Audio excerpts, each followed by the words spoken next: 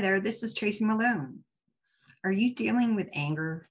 Victims of narcissistic abuse struggle with anger in a roller coaster way. Sometimes it is absolutely taking over your life and you can't sleep, you can't eat. And other times the anger just like smolders below the surface and it causes resentment, which feeds the anger. And it's just a cycle when we're in a narcissistic relationship. We need to understand anger. We need to learn to control our anger. Anger is part of our emotional recovery. We have to pass through it in order to get out of it. If you look at domestic violence victims, they don't leave until they really are forced into angry. So when we gain that internal strength to leave, it's the anger that is propelling us out. We finally are done. We're out. That's healthy anger. Unhealthy anger is when we hold on to it and it consumes our life. If this is what you're struggling with, please watch the rest of this video. I've got an expert, Michelle Ferris, who's going to teach us the who, what, where, when, how, and all the things we need to know about controlling and understanding our anger.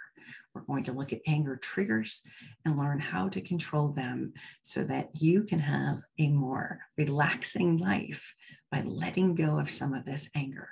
So let's welcome Michelle. Hi, Michelle. Thank you so much for joining me.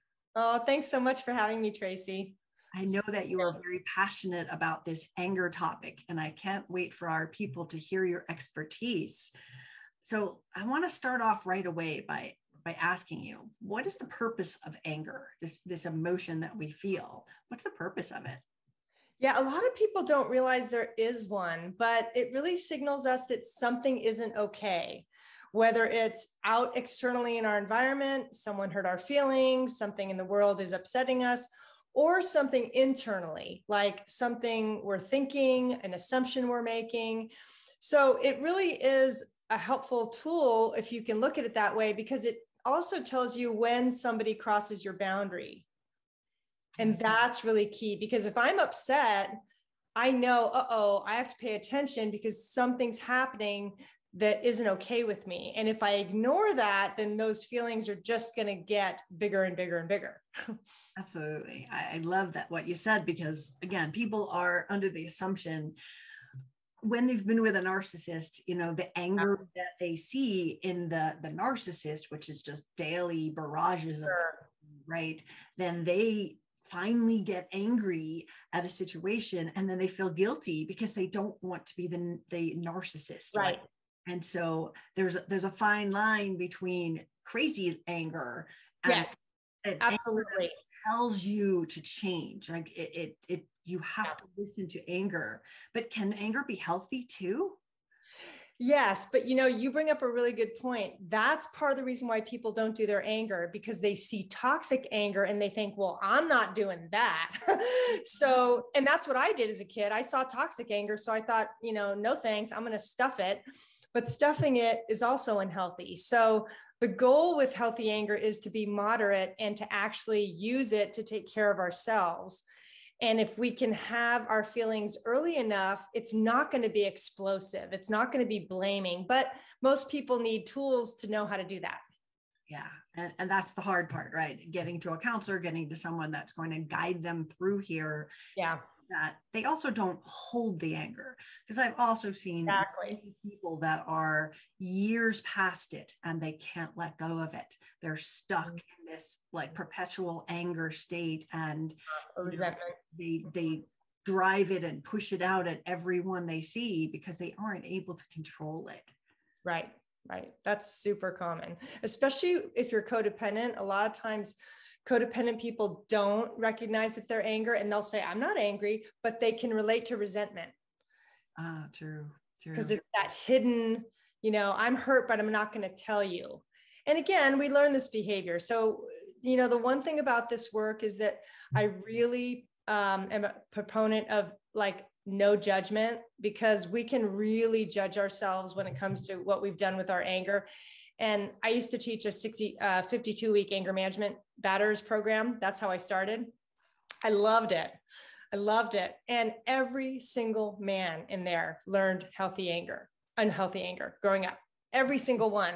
So their story at that moment made perfect sense to me. So that's why, if you're struggling with anger right now, believe me, if we heard your story, it would totally make sense. Yeah. And that's an important thing that you were saying about the groups, because a lot of people like myself who were raised by a narcissist, good girls don't get angry, and right. we're taught to swallow it, to not allow it to be there. And I think in many ways, and you can agree or not agree, but I think many ways that good girls don't get angry, stopped me from actually speaking up when I was in abusive relationships. Well, right, because you want to be a nice gal. You don't want to cause a problem. You don't want to provoke the rage. And if that's in your history, then of course you're not going to want to do that. Rather than, the healthier we get, the more we realize we actually need our anger in order to advocate for ourselves at moments. Mm-hmm. Yeah, I often ask my clients, who they're most angry with. And there's a secondary anger that many people miss. So if your mother was the abuser and you're just so angry at her, but you haven't spilled over a little, why didn't dad protect me? And understand that, because they don't want to look at that, because if dad was the protector, I don't want to get mad at him. I'm not saying you have to have a full-on rage about it, but you should be pissed that your father didn't protect you in that situation. And this sort of leads us to, a lot of people being angry at themselves. So how do they get past being angry at themselves? It's always, I shouldn't have stayed. I shouldn't have done this. If I should have, would have, could have. All that anger that's driven at themselves is self-harming. So how do they get past that? Well, for me, it's self-compassion. How can we look at, we did the best we could, and there are reasons why we made the decisions we did at that moment. Because I really believe that people do better when they learn better. They can't do what they don't know. So, and the other thing is if your best friend came to you with the same story, I would bet you wouldn't judge them. And you would say, oh, I totally understand why you made that choice. So it's can we put ourselves in that other person's shoes and have compassion for our own story? Now, the other part, though, with being angry at ourselves is sometimes there's a grain of truth in that, where there are behaviors we've done that we're upset about, we haven't forgiven ourselves for, and we may need to do some work around that. That's why I love the 4th step in 12-step programs, because doing that inventory of looking at how have I harmed other people or myself, because that's going to help free up those pains so that we can actually start to resolve it. Yeah, that I love that. That makes a lot of sense. And again, looking inside is such an important part, and people don't really do that. They're the ones that don't heal from the anger are, he did it, she did it, he did it, and I think you have to, in the beginning, if you don't get angry, you stay in the relationship. So it's absolutely vital to propel you out by getting angry. Right. But then when we start to point the finger and everybody is just the devil's spawn, and we're just living in a cyclone full of people that we're angry at, that's where it isn't very healthy. So when we're looking to spot the signs of anger, everybody has different signs, but what's your take on that? So there's 4 ways you can recognize anger early. One is, and the most common, is physical symptoms. So most people know that their heart starts to race, they start having muscle tension, they might have a headache, their jaw might clench. The physical symptoms can be really easy to spot early. The emotional symptoms, same thing. It might be a low-level irritation, right? It might be sad. It might be fear. I mean, everybody's anger starts a different way. Some people are stressed and they're totally ignoring their stress. The next one is behavioral. A lot of people, when they get angry, the first thing they do is they blame and they swear. That is key, because the difference between healthy and unhealthy anger is the focus. If I'm focused at you and you're making me angry and I'm totally focused on what you're doing, I'm really upset. But if I put that focus into me and say, you know what, I'm really upset. I need to do something to take care of myself. I'm still angry, but it's more manageable because I can control myself more than if I can try to control you, because that's where it gets really dicey. The last one is our thinking. Our thoughts have huge power over our mood. And if I'm telling myself I'm no good, this is never going to work, I'm never going to get another relationship, I have to stay in it, then of course I'm going to feel crappy. But I have to take responsibility for those thoughts and say, well, wait a minute, is that even true? That nobody wants me, or that I'm not a good person? Because that's what we have to interrupt, is that cycle of negative self-talk that really propels us into staying hopeless and angry. Yeah, absolutely. And again, people just have to learn to recognize that, get to a therapist, work these things through, because if you don't, it does manifest into illness in your, physical, the stress, the anxiety, the sleepless nights, and just this state of confusion because you're not eating and not sleeping, and then all your, nothing can get accomplished, and then you're mad at yourself for that. So it's sort of like it's something we have to learn to calm ourselves. So tell me, how do we calm ourselves? What's your best advice for these anger people? So if you can identify your negative self-talk and change it, even as something as everything's going to be okay, or I can handle this, those thoughts are going to calm you down. Because if you don't catch that, I hate them, they're always hurting me, right? That's going to get us super upset. But shift the focus to you, because again, healthy anger is more about you and taking care of yourself and what you need at that moment. If I'm focused on someone else, I feel powerless and I feel frustrated because I want to control them. I want to control what they're doing, and I'm going to naturally be more out of control because we can't control anybody. But if I can at least say to myself, I'm upset, and the next question obviously is, then what do I do? How do I take care of me, versus you changing and you having my solution, which is really not a good place to be. Absolutely not. I mean, it's important for people to realize that. And, I have these women groups that I run weekly. And one of our homework assignments is for people to write an anger letter, not to send to the narcissist, just to get it out of your head, clear it out. Like it can be so therapeutic. It's better when you read it to someone, but just getting it, don't mail it, don't send it, burn it. That's right. Do whatever you want to, make a big fat water ball and squish it and throw it at the wall. Just get that anger out, and instead of holding it and bottling it up, getting it out in that way does help a lot of people as well. Absolutely. That's super important. I love that, because I think in writing, that's the one place I tell people, do the uncensored version. You can swear, you can hate, you can do whatever you want, because you're not going to hurt the piece of paper, and it's going to get that out of you. So I love that you have them do that. It's closure. I mean, it's the closure we wish we could get, the thing we wish we could say, put it on that piece of paper, and then literally, watch it sort of implode and float away, because you're free, not holding it. That's what I like to know. So I also know that anger is a secondary emotion, right? It is an emotion that is a reaction to some kind of fundamental other, like something that was done to us, and we perceive harm. And many people don't realize that, when someone gives you the silent treatment, you are angry, but it's because you were unheard. It's because you were ignored, invalidated, right? So it's getting in touch with those things above. Here's the event, here's the anger. And I say, why are you angry? Because they did that. Well, that's putting you in a perpetual loop. You're not finding the answers, that you were feeling unsafe, or you were trapped or controlled or blamed. Look for the why you are so upset. Exactly. Yeah. What other pieces can you add to that? Well, it's finding the trigger. Exactly what you said, because I remember I dated someone who was always late, and it drove me nuts, until what I realized was I was in my head saying, he doesn't love me because he's not on time.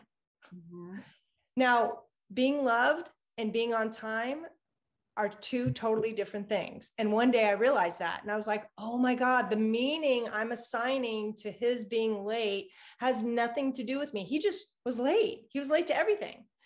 But I had to get to what the meaning was for me, just like you said, because everybody's going to have a different meaning. Everybody, depending on their life experience, depending on what their triggers were, being disrespected and not being heard are the two biggies that I keep hearing over and over and over. And I'm not enough. Maybe your partner's saying something that's semi-critical and you're hearing, I'm worthless. Well, no, that's not actually what's being said, but it's important to know where you go, what rabbit hole you go down, because that's going to help you take responsibility that, hey, that's my rabbit hole.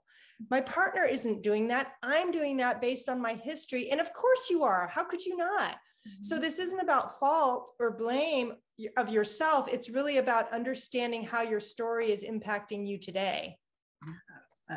That's beautiful. But think about, like, if someone makes you feel guilty or shame, why?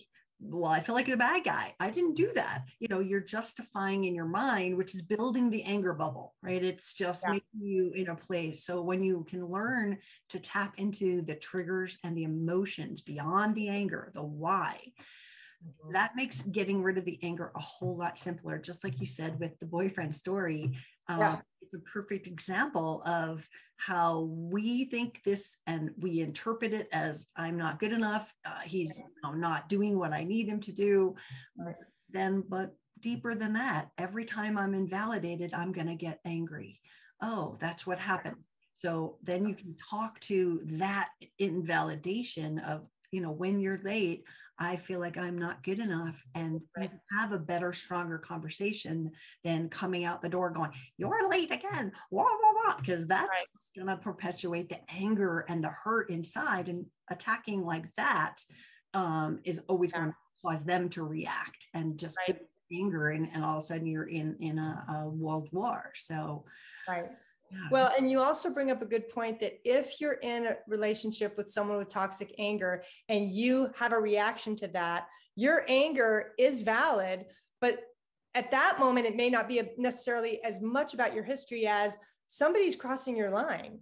They are treating you poorly, and that anger is trying to get your attention to say, hey, this isn't okay with me. I need to leave. Because that's the safest thing sometimes we can do when we're in a toxic relationship, is just leave. Doesn't mean leave the relationship. A lot of people aren't ready to do that, but leave the room so that you're not in that toxic environment anymore. Yeah, thank you.